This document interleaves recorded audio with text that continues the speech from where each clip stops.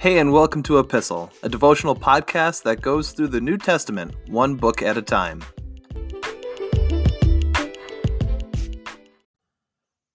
Welcome to Season 7 of Epistle. You'll notice a couple of things as we get into a new season. Mainly, first off, that the graphics for the podcast art change as we get into each new book. And for those of you just joining us here for the very first time, if you are confused because you thought you'd like to start at the very beginning, you are free to do so. Just know that as we progress chronologically and work through the New Testament, that the cover art for this podcast is going to change based on whatever book that we are in.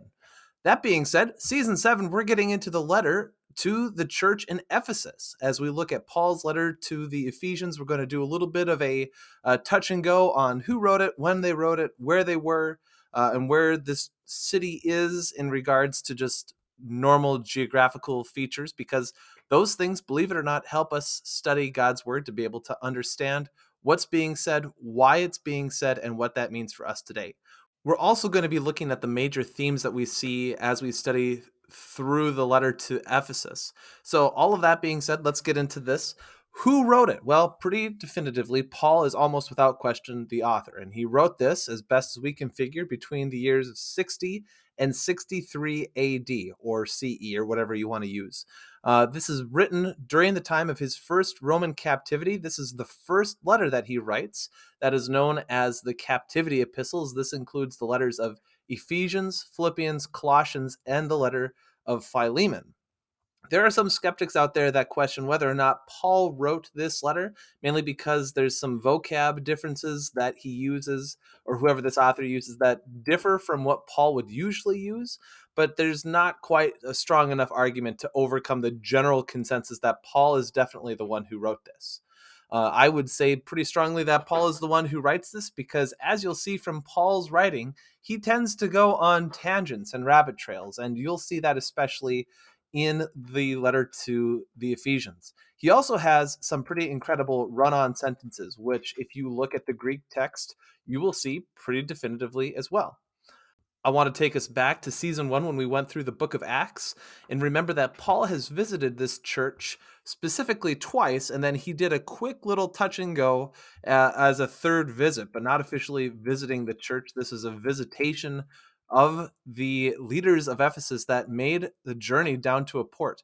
The second missionary journey is the first time that Paul goes into the city of Ephesus, and he only speaks at the synagogue, and this is in Acts 18, verses 18 to 21. They ask him to stay longer, but he declines and says, well, if I come back, I'll make some more time. And he returns to the city of Ephesus on his third missionary journey, and that is an incredible length of time. He spends 3 years there, and especially as the book of Acts progresses, you see Paul jumping between multiple cities in each chapter, but all of Acts 19 is dedicated to his time in the city of Ephesus. As he spends 3 years doing ministry there, you see the final connections that he makes with all of these leaders, which leads them to this final farewell in Acts chapter 20, verses 17 to 38. Ephesus, if you take a look at a Bible map or just do a quick little Google search, this is a city on the Aegean coast of what is now today modern-day Turkey. This probably served as a launching point as you look at Ephesus and the surrounding cities, as the ministry of Paul and the workers that are helping him and proclaiming the gospel. As the ministry expands and as the gospel goes forth, this serves as kind of the launching point for the church plant in a city called Colossae. And we'll get into that when we look at the letter to the Colossians in a couple of seasons. But the major themes that we want to look at today, this letter generally is a letter of encouragement to the people in Ephesus. Comparatively here, you'll notice especially the difference between Corinthians and Galatians. You'll notice that this letter resembles more of how he writes the book of Romans, in that as he gives the general encouragement to these people, there's not so much attention given on to any specific sinful behaviors. As we look at this letter, it really breaks down well into two main sections or areas of focus. The first is our standing before Jesus Christ as people of faith. The second is how our faith is lived out. Now, putting this a different way, The first half, literally the first half, chapters 1 to 3, look at what we believe. And chapters 4, 5, and 6 look at how we should behave as the people of God.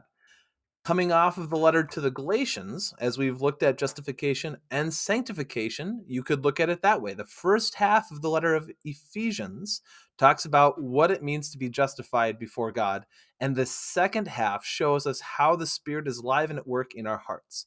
So all of that being said, really excited to get into season 7, into this letter to the Ephesians. Take this opportunity to start reading ahead into this letter, and it's not a long book. Just go ahead and read through it a couple of times on your own as we get ready to study this as we go bit by bit through this letter.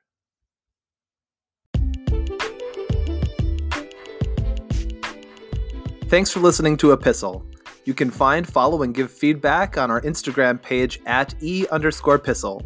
You can find all of the episodes for this podcast wherever you get your podcasts, and please feel free to share them with a friend. Thanks again for listening, and we'll see you in the next episode.